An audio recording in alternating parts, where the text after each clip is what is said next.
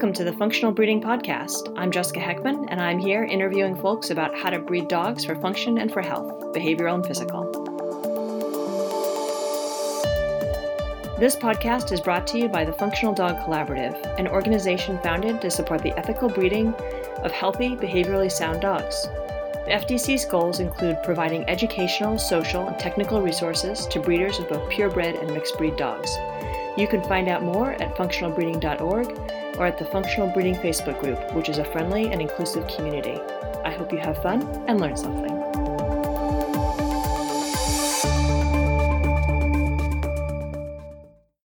Hi friends! This week we're back again with Eldin Leighton. After a long career at the Seeing Eye, Eldin founded the International Working Dog Registry, or IWDR. If you didn't listen to last week's episode, where Eldin talked about his career before the IWDR, definitely check that out before listening to this one. In this episode, he tells us all about the IWDR, how it helps gather large populations of dogs together to provide more data and analyze that data to help breeders improve their breeding decisions, and whether it's useful for more than just working dogs. Spoiler, yes it is. Eldin, thank you so much for coming back and making the time to talk to us again. It's fabulous to get so much of your time. So I think that we had talked about estimated breeding values and how useful they are for breeding guide dogs successfully in our last talk. And so anybody who missed that, I strongly encourage you to go listen to that talk first, that interview first, before trying to tackle this one. But I guess my opening question for you today is if estimated breeding values, which we'll call EBVs, are so great, then are all guide dog schools using them? Or if some guide dog schools are not using them, why not? That's a great question, Jessica. At this point in 2020, I can name 3 organizations for sure that are using estimated breeding values, and a 4th one that possibly is using them. And those 4 are 4 of the largest guide dog organizations in the world. There is not a service dog organization I am aware of which is using EBVs, and that raises the really interesting question, why not? And the reason is because it requires organizing data into a uniformly coded scheme where records can be properly cleansed and made useful for feeding into the EBV calculation routines. And only when you have done all those things and laid the proper foundation and groundwork are you able to actually calculate EBVs and make them readily available.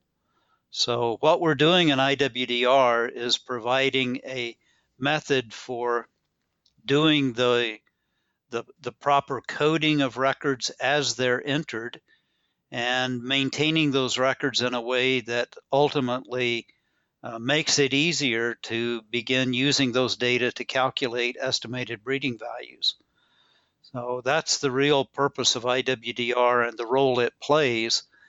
And that's why most organizations haven't used it, because they're not large enough to create a database of their own. And even if they were large enough, there are only a few of these working dog organizations that produce enough puppies where the dynamics of population biology would enable the use of estimated breeding values to actually work. So you basically need a big population, and the guide dog schools are split up into lots of little populations. And so that being a problem for them, then IWDR came along, which I don't recall whether we talked in, I'm not sure that we actually got to talk about that in our last episode. So and I'm hoping we can really focus on it for this episode. So you saw a need to bring these little populations together into one big population, basically. We did, and we were actually encouraged in that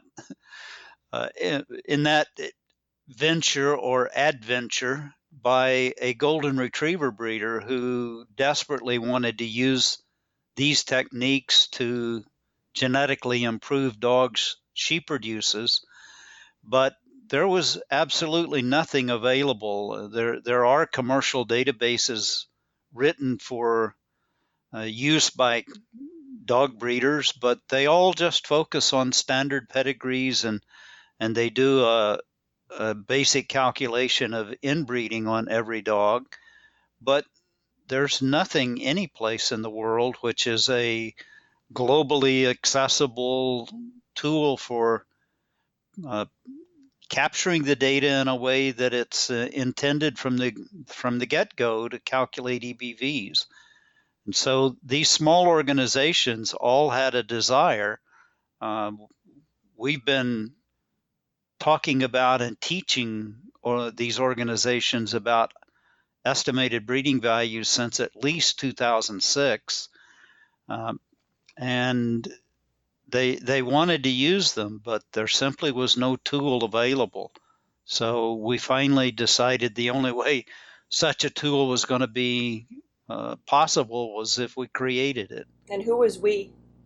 Jane Russenberger and I are the two primary people. We also received a ton of help from a good friend and wizard at programming, Kevin Keemer. Unfortunately, he passed away 2 years ago, and so we have replaced his help with my son, Samuel, but Sam doesn't have the experience of Kevin, so Sam is learning and is a wizard at things that Kevin was not, and so he's taking on a new role and helping us do the programming, but we really miss Kevin as well, and at the same time, we're extremely appreciative of having all of Sam's help. So yeah, that's a big loss. That's the team. It's a team of three, and has been a team of three basically from the get-go. So when did you pull this team together? It happened gradually over time. Jane and I have tried to figure out exactly when we started really talking about it in earnest.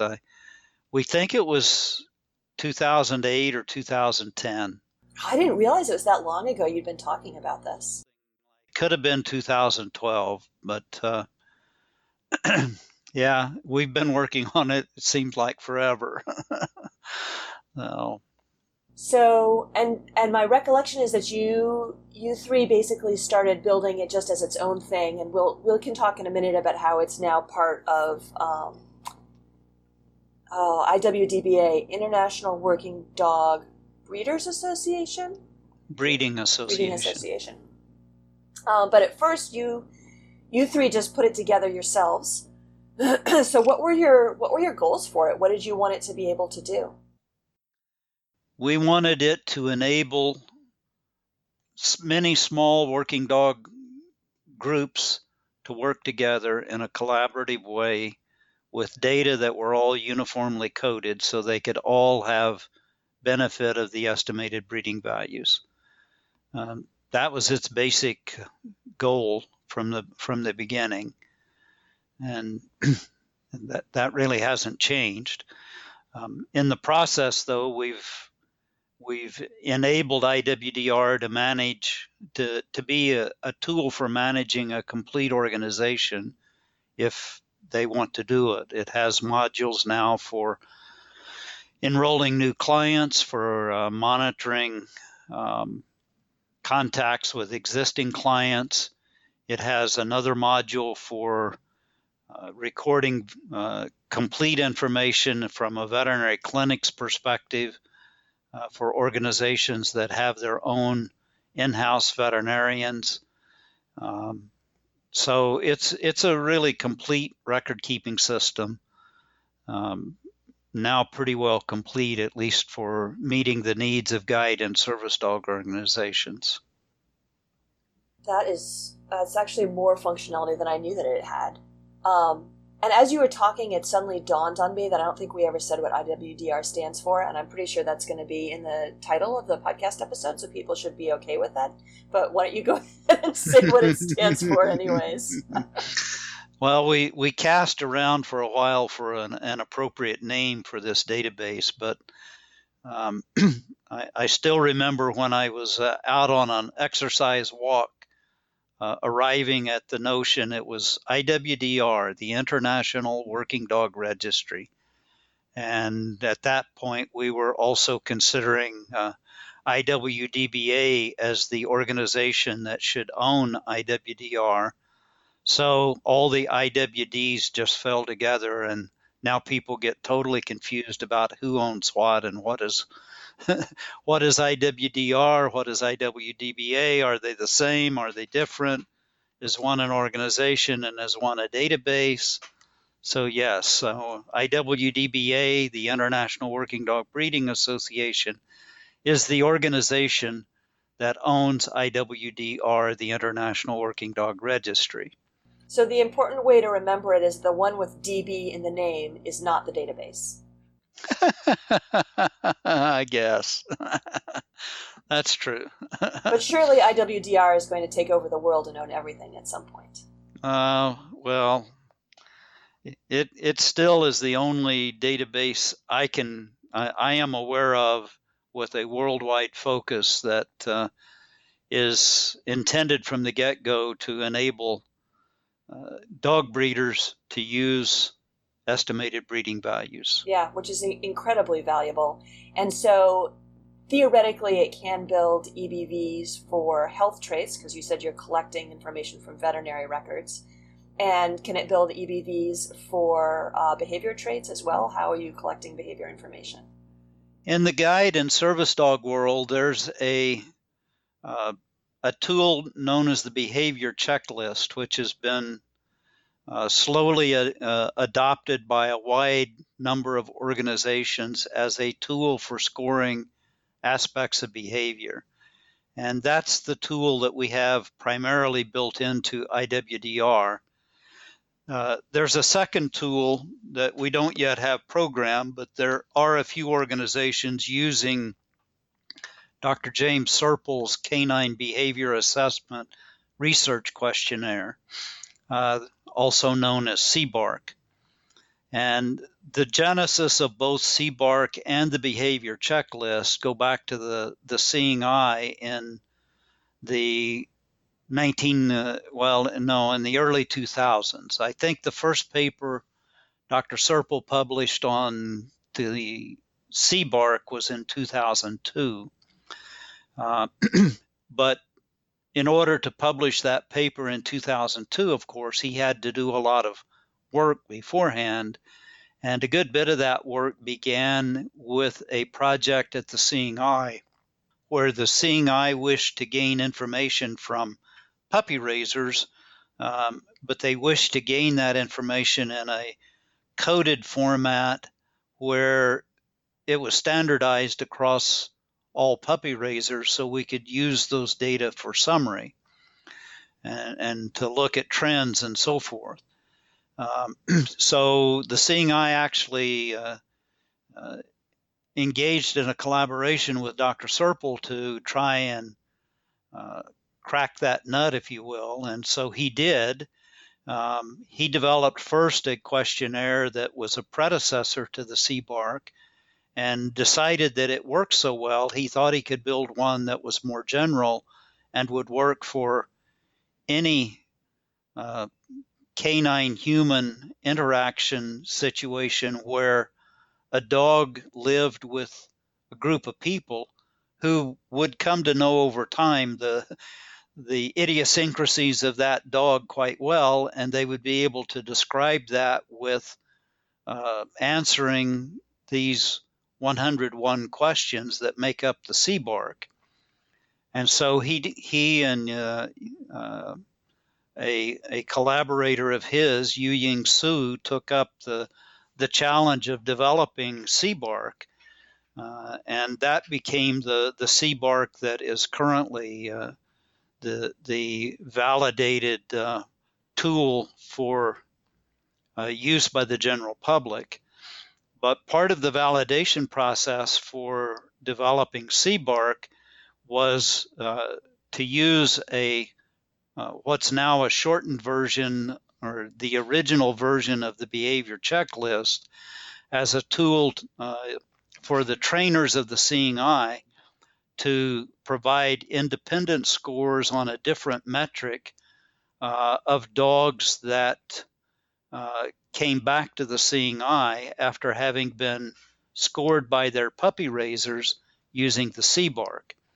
And his objective in that process was to see, did these trainers who clearly know dogs and dog behavior rather well, they've been senior trainers at the seeing eye for decades in some cases, did they see the same behaviors and could they describe those in an independent way using the behavior checklist that were recorded for those same dogs using the CBARC.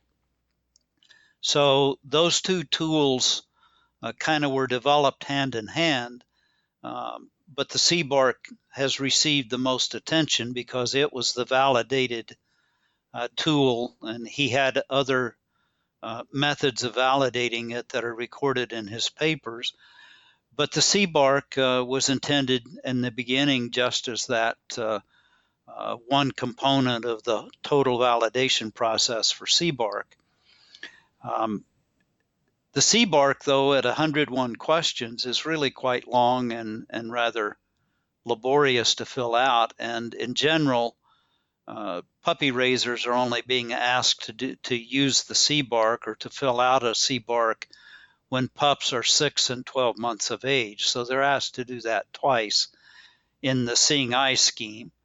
Other organizations use it in somewhat different ways, I think, but the BCL, the behavior checklist, is a much shorter list of questions. And at some point, Jane Russenberger saw the BCL as a potential alternative for scoring aspects of behavior in guide dogs.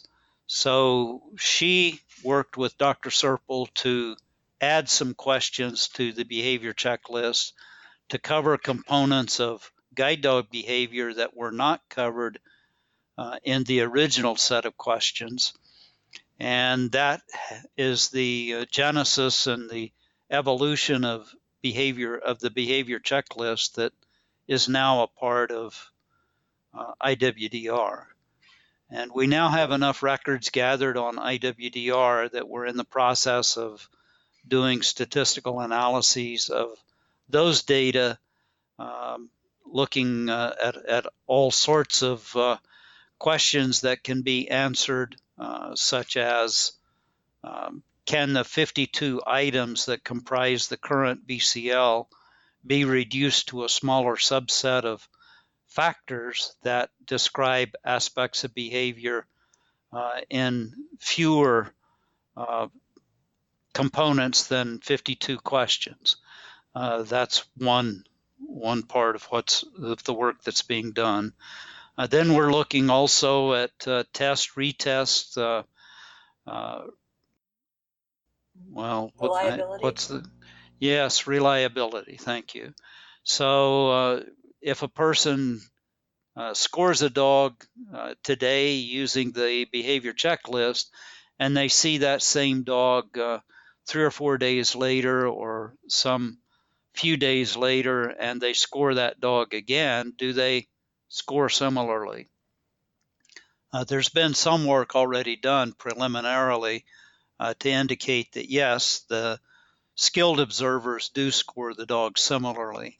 And of course, the dogs on day 2, whenever that might be, are not the same in exactly the same circumstance they were in on day 1. So there will be variation, but you expect to see similar aspects of behavior if the tool is going to be useful. And so we're attempting to do all those analyses, and we've got help from skilled scientists elsewhere in the world helping us do those analyses. Yeah, I've been lucky enough to be on some of those calls and watching that. progress. It's really exciting. That's going to be a great paper when it comes out. I'm really looking forward to it. So people, by the way, people who want to know more about the behavior checklist or BCL, I did an interview with Jane Russenberger, one of my earlier podcast interviews, and she talked about the BCL a lot. But so basically, in summary, we've got the CBARC, which is survey-based, already validated. So you're using that where surveys are what is on offer. And then the BCL is something that is more intended for someone to be actually trained to use, and they both have their experience with the dog over however long they've known the dog, but then also I think they often or maybe always have a in-person temperament or behavior assessment where they actually go do an in-person test with the dog generally. Is that right? Generally, that's how Guiding Eyes uses the behavior checklist, and that's how Jane has been teaching other guide dog schools to use it. But it's a scoring tool. I think it's important to recognize that it's simply a method for describing aspects of behavior in a uniform scoring scheme. And there's not necessarily any right or wrong score necessarily for each question, but if a dog exhibits a behavior that's on the less desirable end of the scale for a particular for that behavior, then that's probably a dog you don't want to continue working with for that particular job, but that dog could be well suited for some other job. And so the tool has that utility to it. Yeah, it's used in a variety of settings. Guiding Eyes actually uses it for scoring puppies in puppy test, and that's a very defined protocol that has evolved at Guiding Eyes over at least a decade and a half, maybe 2 decades. Then they also use it when they observe dogs in what they call walk and talk situations, and Jane probably talked a lot about walk and talks. And then it's used again when the dogs come back to begin training. At Guiding Eyes, at least, they all come back on the same day, and in a very predefined and well-defined in for training test, the dogs are put through about a 15-minute protocol to see how they react, and it's very standardized, and so it removes that source of variation to some extent about variation from different test settings. Although from month to month there may be different people to some degree doing parts of the test. It's a standardized protocol.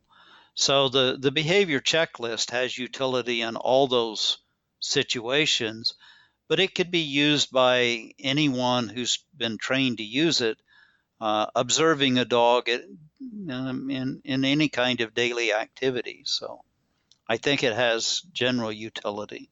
That is good to know. I had been thinking of it as more specific for having the that in-person formal test, but that's good to know that it could be useful more generally.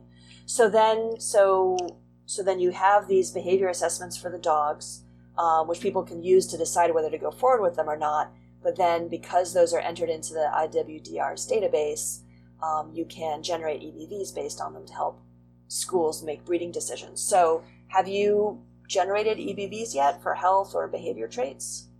We began calculating an EBV for the Penn hip score of hip quality about a year ago now. It's been almost that long, I think.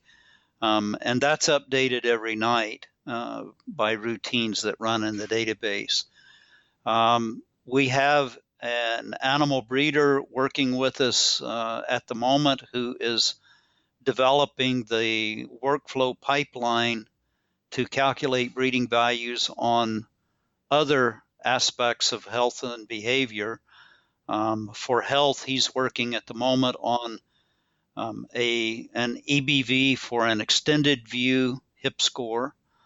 And that's an interesting one because worldwide, There are multiple schemes for scoring hips in the extended view, much like the OFA's score here in the US. But there's an FCI score, there's a BVA score in the UK and Australia, New Zealand.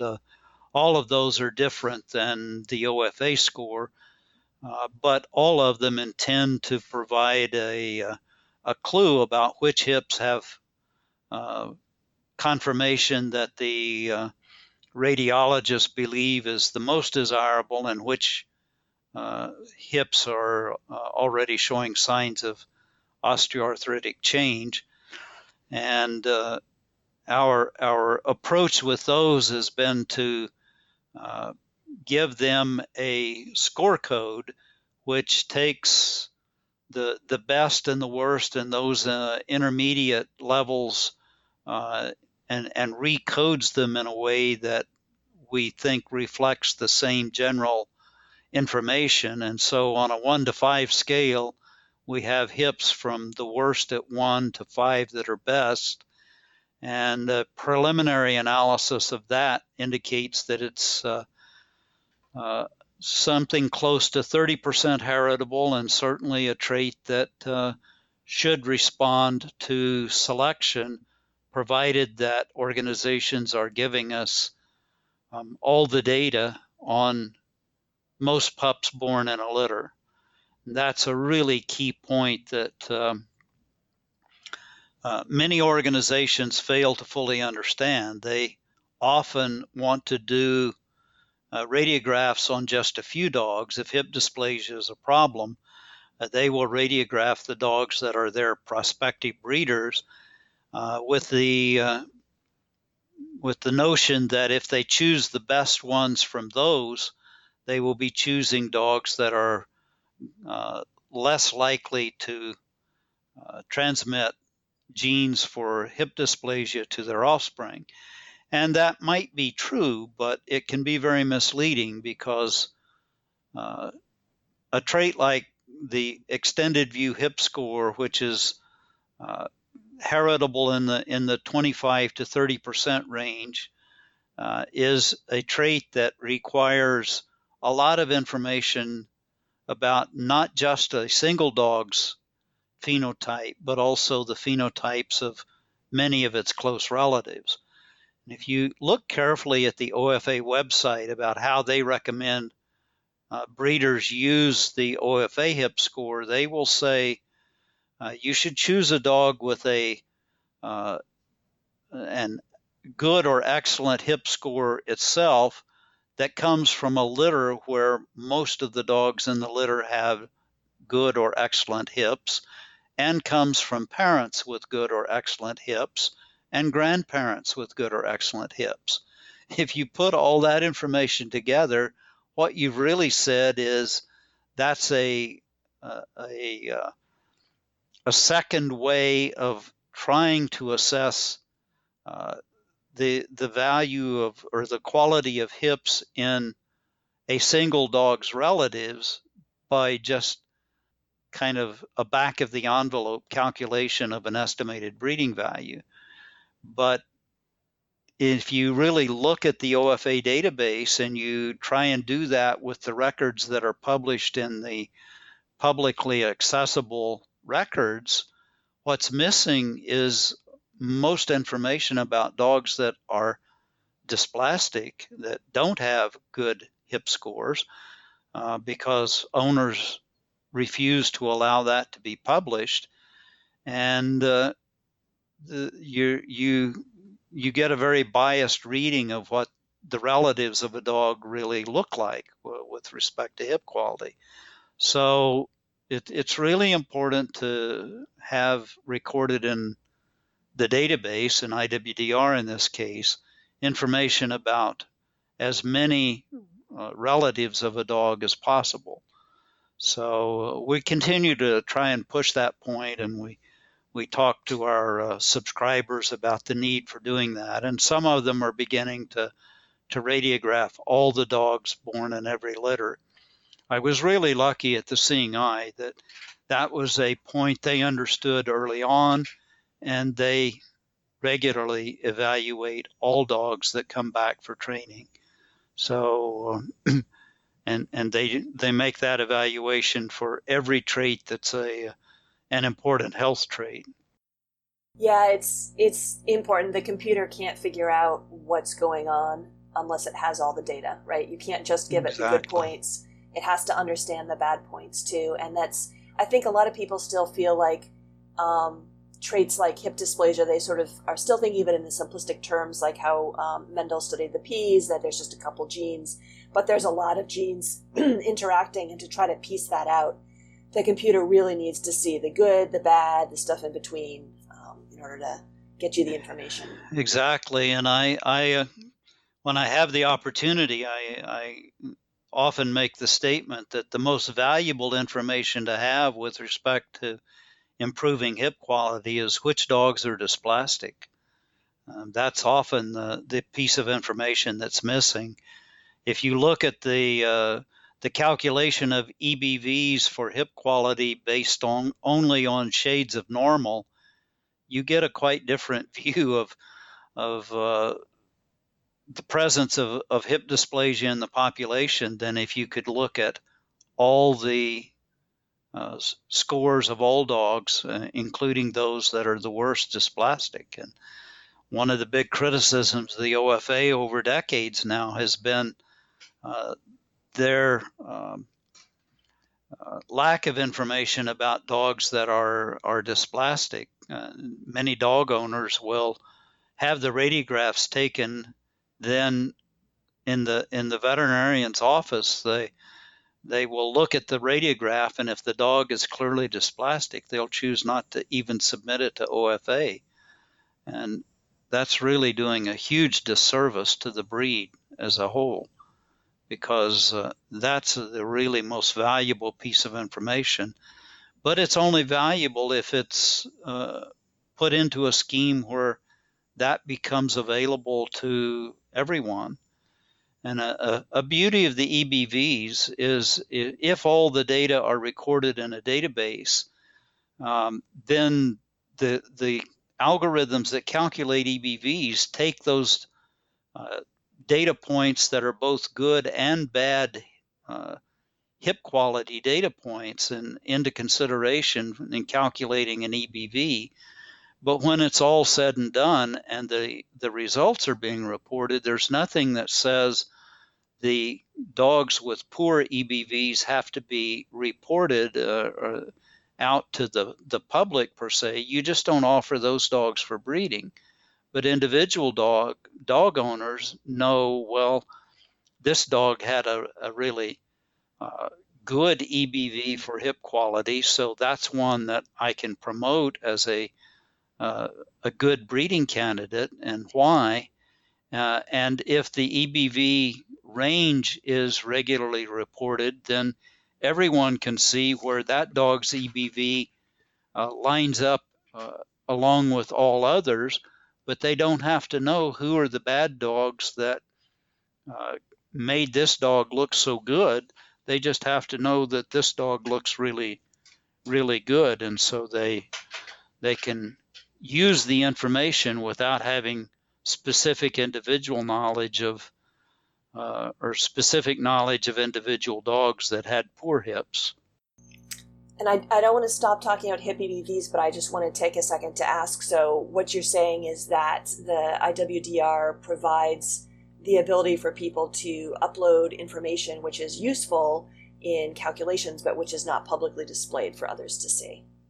Right, it does. And so the way IWDR is organized, the data are owned by the organizations who are the subscribers. And there's limited information available on all dogs in the database to anyone who is a subscriber. That information is mostly about who is this dog, who owns it, who are its parents. And our primary reason for doing that is to provide information or to provide subscribers with enough information to avoid the entry of duplicate records when they start filling in the pedigrees of dogs that are currently available. and they wish to go backward and say, well, this Tom was the sire of this dog, and so does Tom already have a record in the database, and they go searching for Tom, we want them to have enough information available that they can find Tom. So that's our reason for making all that information available on all dogs, but it's very limited. It's birth date and that kind of information, and it's primarily to enable identifying ancestors. So that's going to be an important thing for people who want to put their information into the IWDR and understand that not everybody can see everything about their dog, that they can upload sensitive information, and if they want to keep it private, they can. Correct, yes. To call that out, because I think that's going to be important to some listeners. Okay, so going back to the HIP EBVs, so you have pulled together different HIP assessment scores from different parts of the world and have at least enough information about good and bad. It has been challenging to get the bad, but enough information about the good and the bad to actually generate HIP EBVs. And was this for just one particular breed of dog or multiple breeds? At the moment, we only have adequate information to do this on Labrador retrievers. We're close to having enough information to do it on a small group of German Shepherds. Those are the only two breeds that are so widely used in the guide and service dog world that it makes sense for doing all the work required to calculate EBVs. We could do it on any breed that wanted to bring all the records they could assemble on a breed into the database. And over time that might evolve. But at the moment, we only have mostly records on Labradors and German Shepherds. Some Golden Retrievers, and there are organizations beginning to use Golden Retrievers in larger numbers that will warrant calculating EBVs for some traits in Goldens as well. That's down the road. How many dogs or what kind of a depth of pedigree do you need to be able to calculate a trait like that? Traditional pedigrees, if they go back 3 or 4 generations, are probably sufficient for tying together the information on relatives through ancestors, so it makes a meaningful EBV. I've looked at some of the records in IWDR, and there are dogs in the database with pedigrees that go back to dogs that were alive in the 1930s. So we're looking at like 80, 90 years ago, those dogs were alive, and those are now like 20 generations back or 30 generations back. And you don't need to go that far, but this organization had records already in their old database that went back that far, and so I'm not going to throw out records just because they're old. And they had HIP data on those dogs that you could use? No, they didn't have HIP data, but they're just ancestral pedigrees. They do contribute to the accumulated inbreeding over generations, and all those records are taken into account by the routines we use for calculating levels of inbreeding, so they do play a role.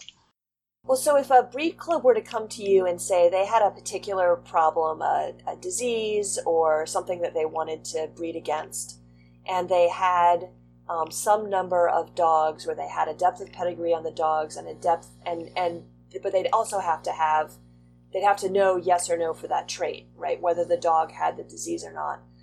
About how many dogs would you want them to hand to you with what sort of relatedness?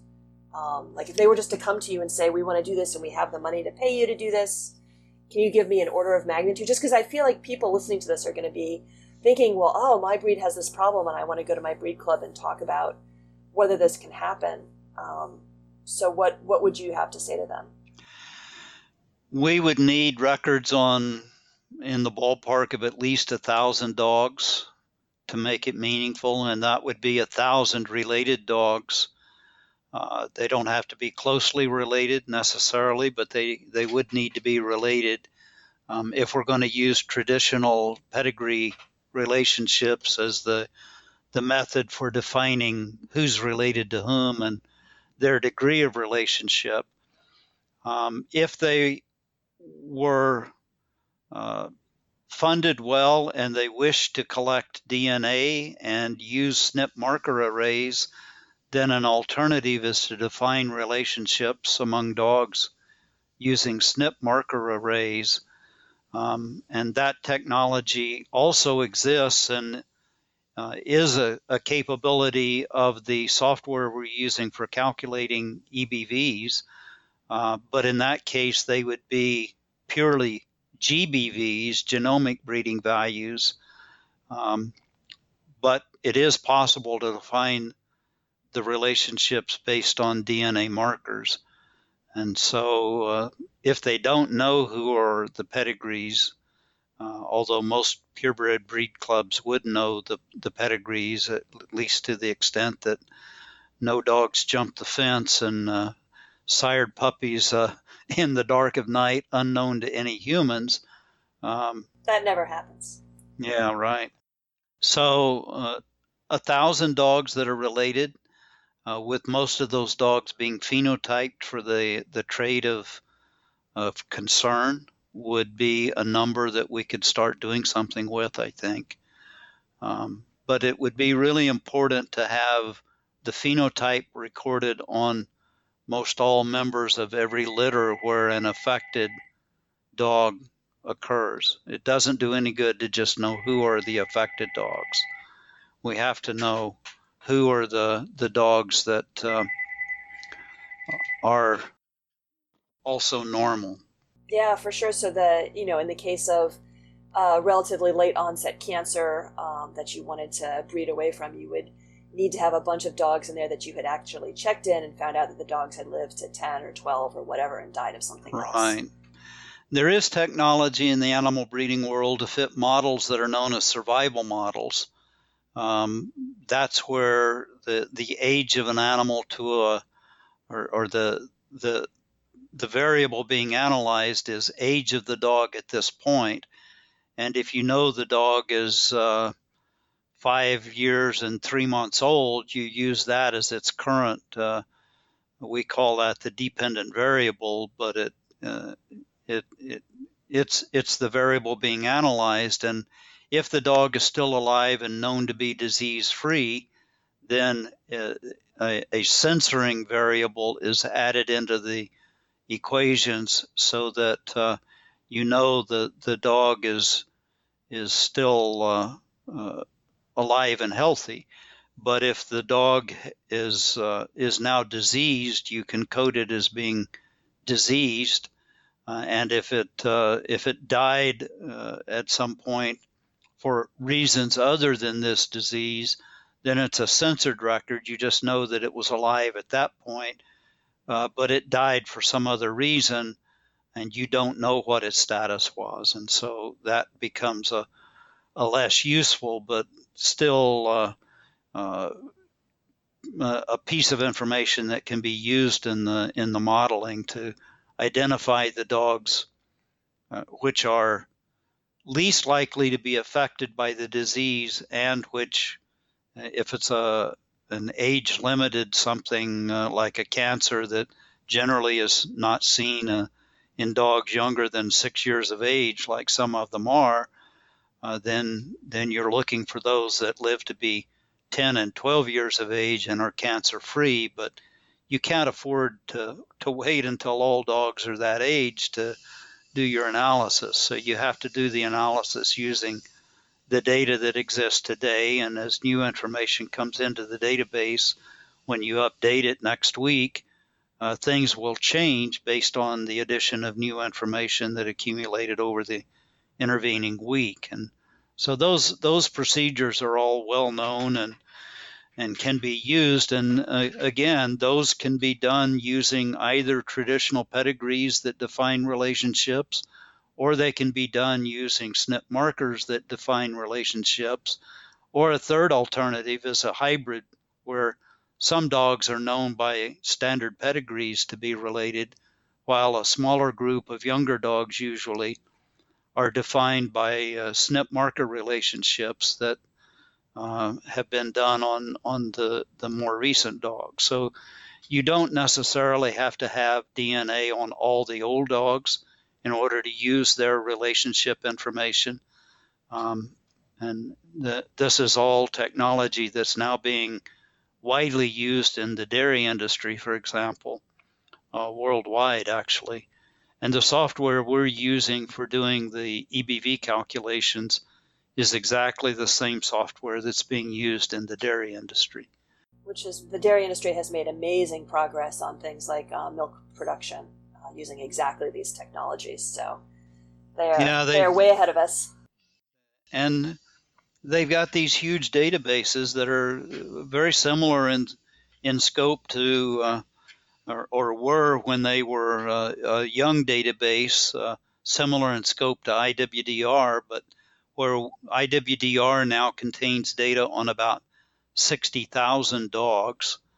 The dairy database for the U.S., the last time I was aware of the number, which was fairly recently, was a database holding records on 60 million dairy cows. So the orders of magnitude are a bit different. Yeah, it's what happens when you have government support and government funding. And something we have to deal with in the dog world is that we just do it on our own.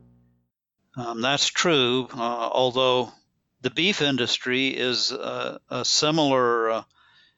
is in a similar situation, but they have had very little, if any, government support. So it is possible where a group of animal owners decide it's worth working together.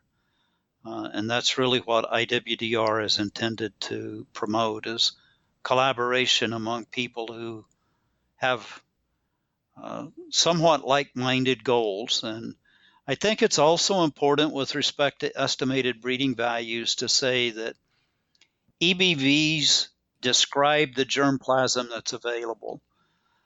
They don't define what the goals of selection are. They simply describe the germplasm that's available for selection. So a dog that's right for an organization over here with a particular objective does not necessarily become the right dog for an organization somewhere else in the world with a different objective.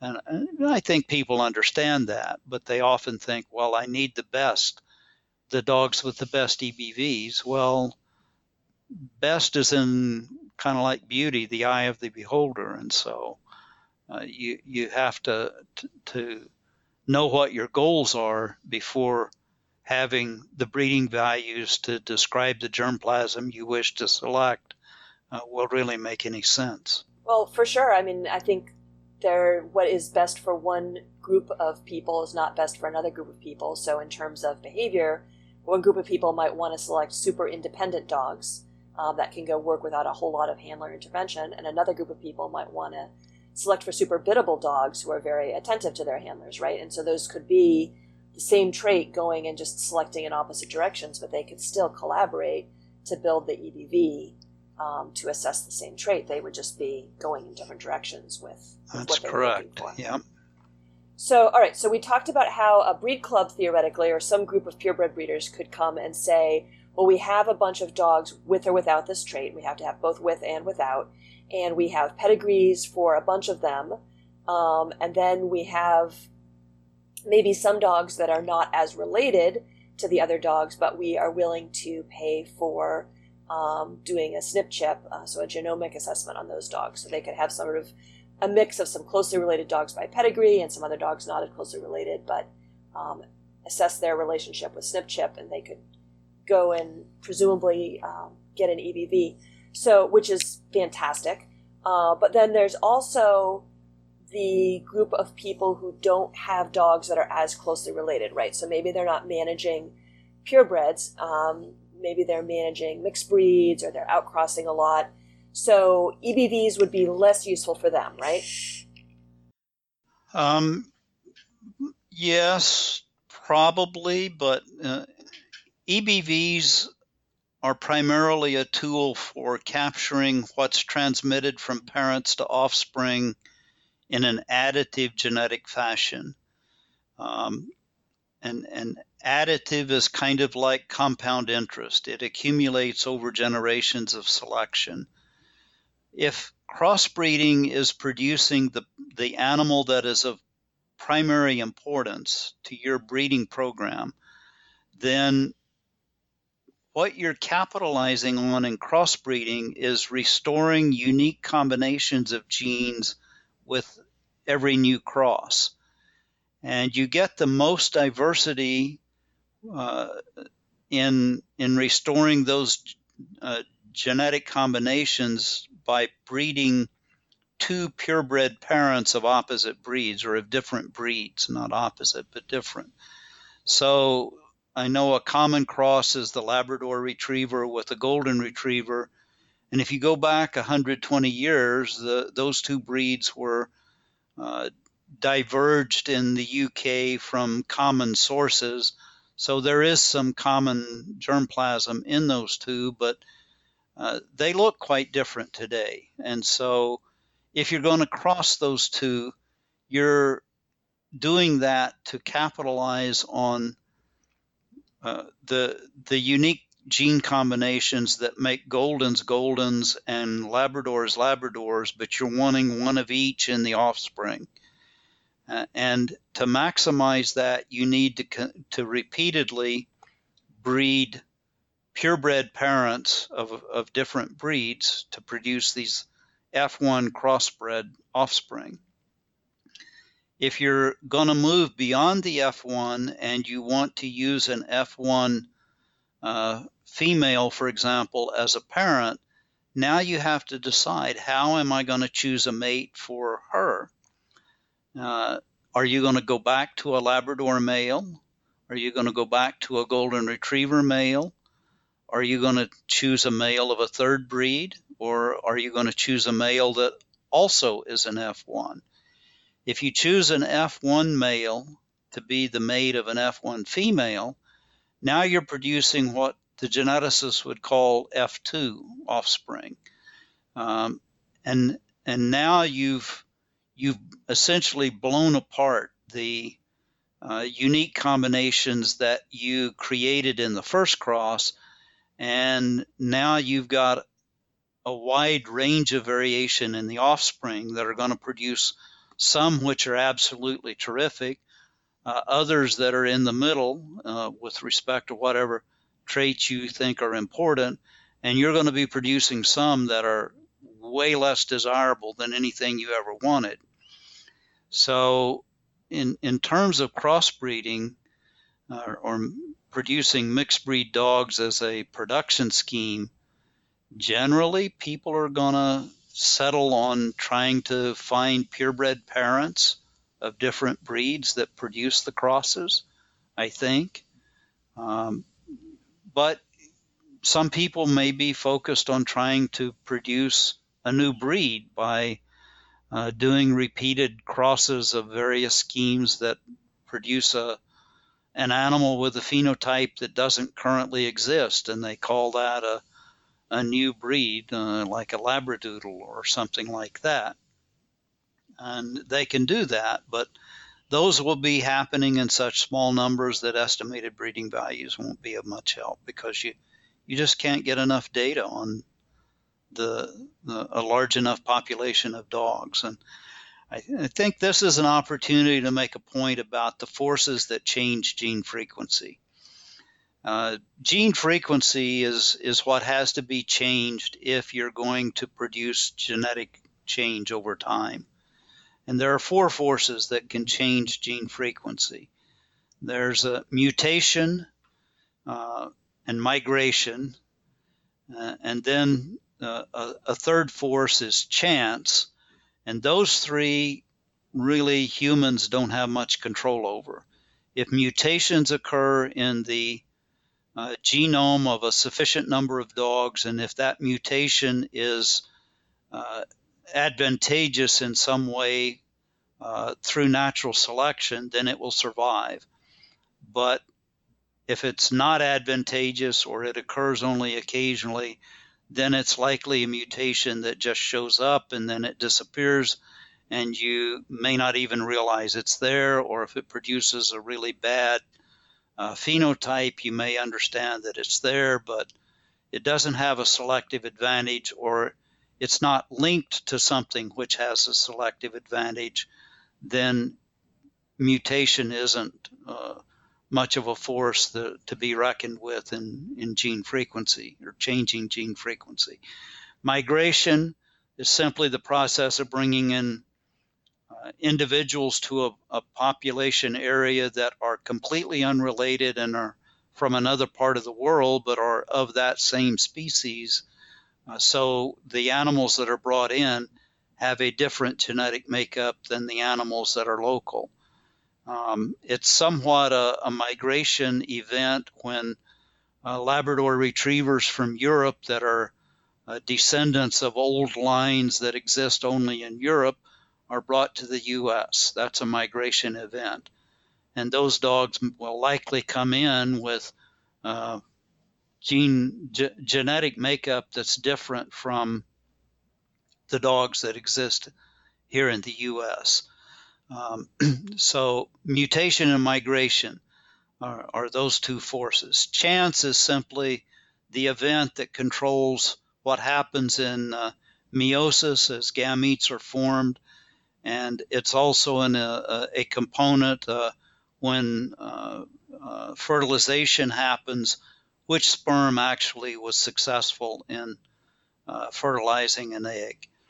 So mutation, migration, and chance are the three forces that humans simply have very little control over, although migration to some extent they do if they choose to bring animals in. So the big force that can produce genetic change when it's used over time is selection. And selection will only be a force that can operate when you're fortunate to have a large enough population of breeding animals that you can overcome the effect of chance. Chance in a small population will be the overriding force that produces change in gene frequency. And you don't have any control over whether chance will produce animals you desire in the good direction, if you will, or animals that you deplore that are in the bad direction.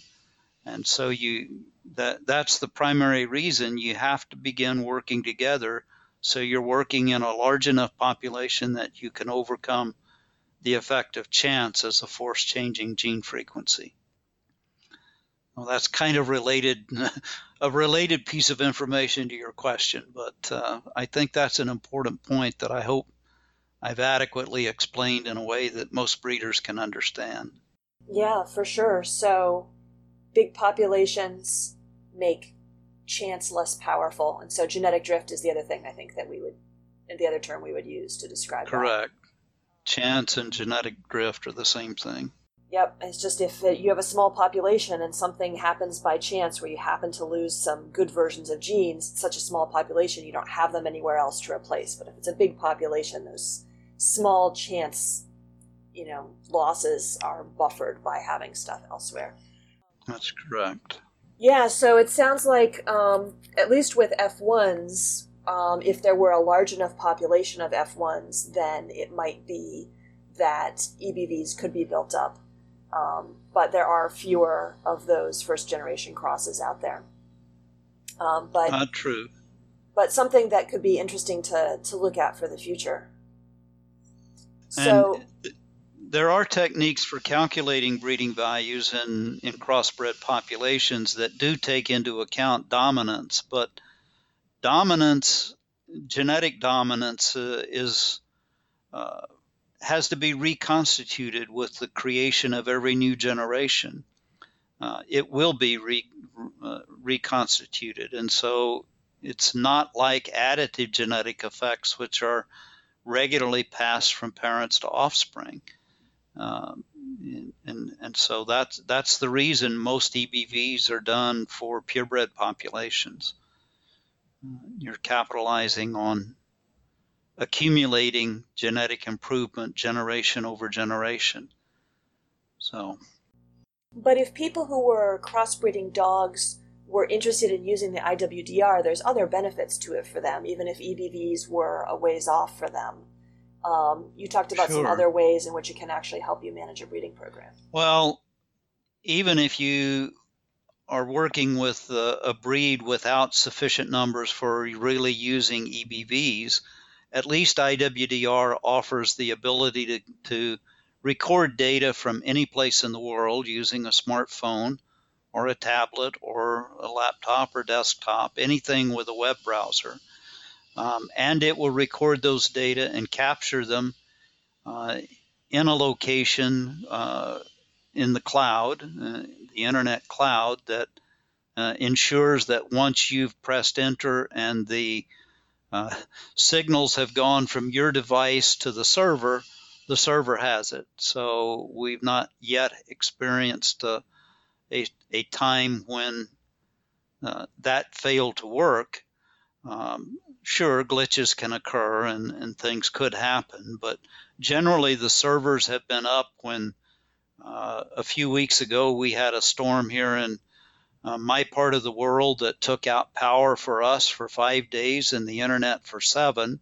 So we locally were unable to do anything, but others elsewhere in the world did not know that we were without power and had no internet connection, and the servers just kept running and they did their job and nothing was disrupted with IWDR, because they live in a huge data center that's powered by backup generators and is a protected location. It's not even based in the U.S., and so the servers just kept doing their job, and IWDR kept functioning. So reliability, very important. Yeah, reliability, and also the presence of backups. We make backups every day, and at the moment we've not yet exceeded our ability to store all the backups we've ever created. So we've actually got backups that go back for a number of years. But the other advantage of using IWDR is that the data will be uniformly coded.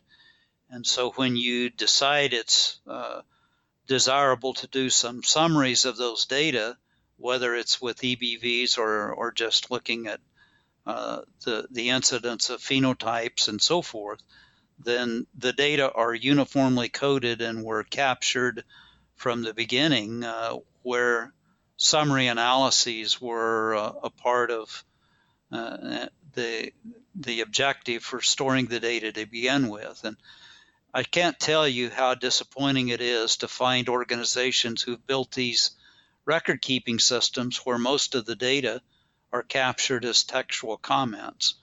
And you can't believe how many different ways people can write Labrador Retriever exhibited some undesirable behavior, was afraid of tricycles or something. If you wanted to know how many dogs did we have that were Labrador Retrievers afraid of tricycles, you would have to search through text recorded in a myriad of ways in order to find all the dogs that are Labrador Retrievers afraid of tricycles. Well, that's not going to be a problem in IWDR, because from the beginning, IWDR captures most of its information in coded lists. And so the presence of an attribute is noted in the records by a numeric code. It's not noted by the presence of free text that someone has typed into a comment box. And it provides, and so you have done all the thinking ahead of time of what all of those various pieces of information that someone might want to save about their breeding program is, right? All the different health traits, all the different behavior traits. As we said, there's behavioral assessments in there.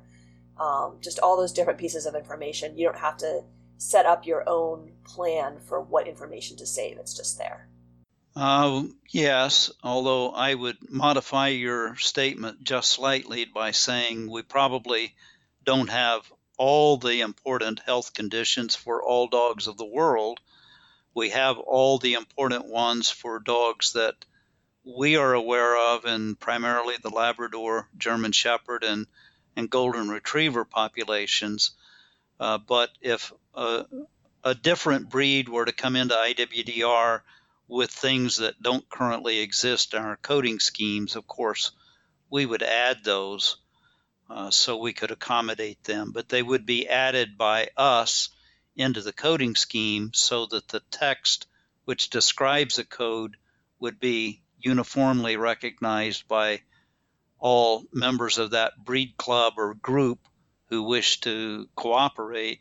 And so the dogs would be uniformly coded as those records were being created for a particular health condition, whatever that might be.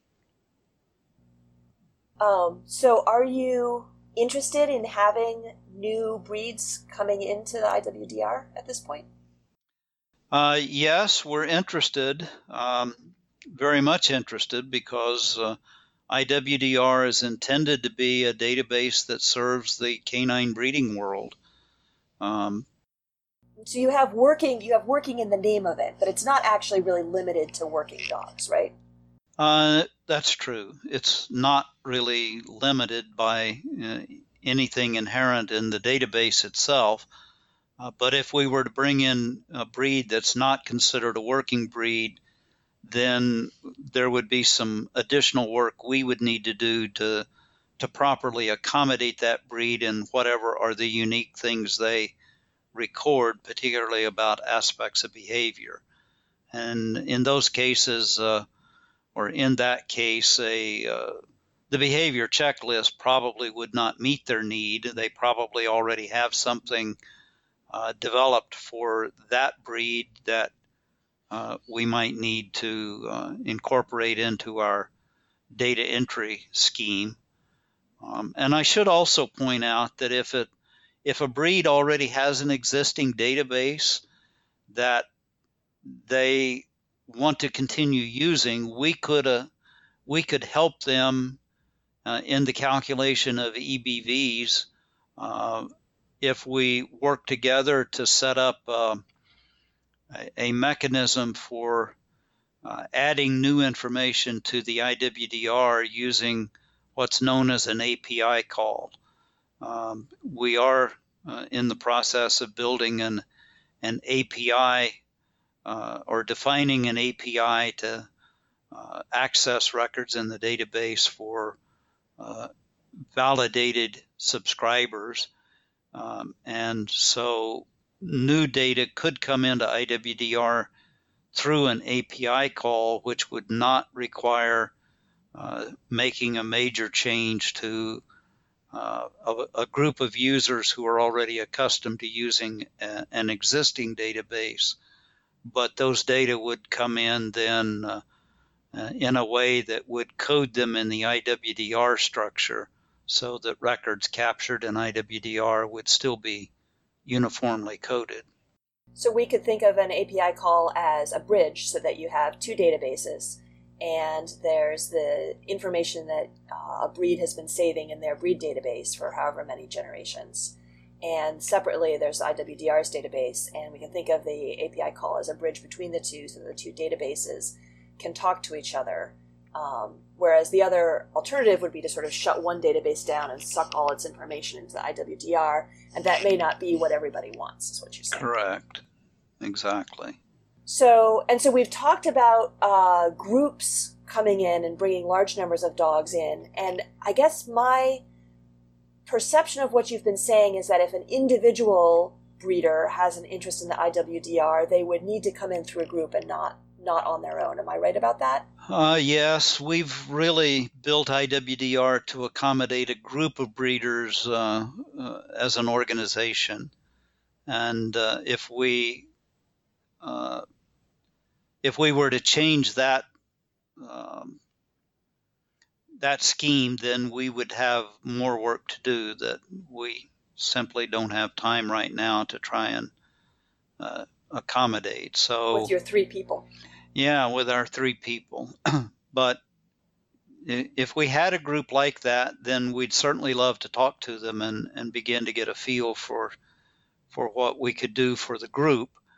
But a single breeder that's of a breed that we don't currently already have in IWDR, we probably are not the right place for them to begin putting records into a database.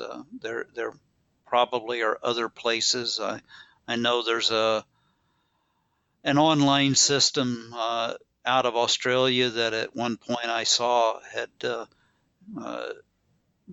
been describing their database as having over 1 million records in the canine database.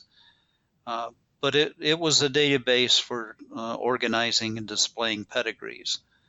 I think they probably did inbreeding calculations, but I don't think they were doing the work that we're doing to store health and behavior data in a uniformly coded scheme. Well, the Functional Dog Collaborative is all about collaborating and pulling people together into groups. So I'll leave that there and say maybe we could all talk more about that on the Facebook group. Well, is there anything else about the IWDR that you wanted to say, Eldin, that I have failed to ask you about? Not that I can think of. We've been talking. I'm really thorough, right? You'd say I'm really thorough. Hour. I think you've been extremely thorough. I may think of something tomorrow that I didn't say, but if I don't think of it until tomorrow, it's much less important than what we're discussing today. So if people wanted to just go, is there a website they can go to check out the IWDR and learn more? They're not going to be able to really see the full thing without being a subscriber, but where could they go to So if you go to www.iwdr.org, you will be at the website where IWDR is described. If you click on the links that are in the menu options that are in the upper right area of that home page screen, you will find a link for the IWDR manual. If you go to the IWDR manual, and I think it's chapter 3, is a set of short videos that show you how to do various things in IWDR. If you watch some of those videos, you will get an immediate feel for what the data entry screens look like. And you can listen to Jane's description of how to accomplish a particular workflow task, whatever that might be, which is the focus of that video. I think the longest of her videos are 20 minutes, but most of them are 5 to 7 minutes, so they're short videos describing how to do various things. Then there's also a collection of chapters describing in text and with screenshots how to use the IWDR. So you can gain a lot of understanding from that, and that would be a good place to begin getting a feel for what the database looks like and how it functions.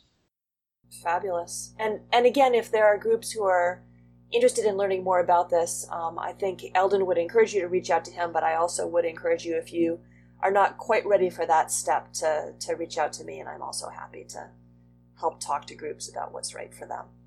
That would be great, and I really appreciate your being an ambassador for IWDR and telling others about us. I hope we can reach a point where many groups find IWDR to be useful, and we can create a community of users that help improve the quality of dog breeding by producing much healthier dogs over generations of selection. Yeah, that's the goal, and you have an incredible resource to help breeders do that. So Thank you for making that be your passion project and putting this together in what should have been a blissful, relaxing retirement. Instead, this is what you're doing. I think retirement is a folly. I've decided retirement is a good way to prepare to die. I'm not quite ready for that yet, so Good for you. I'm having a good time working on this, and I appreciate so much the friendships that we've formed over many decades now, working in the guide and service dog world, and I cherish the interaction with people who are of like-minded, who have like-minded goals, and so my hat is off to all of them who pursue the production of better puppies in successive generations as they go about doing the things they do to help produce dogs that help people. It is an amazing community, for sure. Yes. All right, well, thank you again, Eldin. This has been fantastic. Thank you. Take care. Hey friends, some of you have asked how to support the podcast, so we have set up a Patreon page for it. For a small monthly pledge, you help us pay for producing the podcast, and in exchange, you get a chance to suggest questions for podcast guests, and you get early access to podcast episodes. To find out more, go to patreon.com/functionalbreeding. You can also help promote the podcast through subscribing to it through the podcast app of your choice, and by leaving favorable reviews. If you're interested in supporting the Functional Dog Collaborative more generally, or finding ways to get involved, go to the functionalbreeding.org website and click the support link. Thanks to everyone who has helped out. We could not do this without you.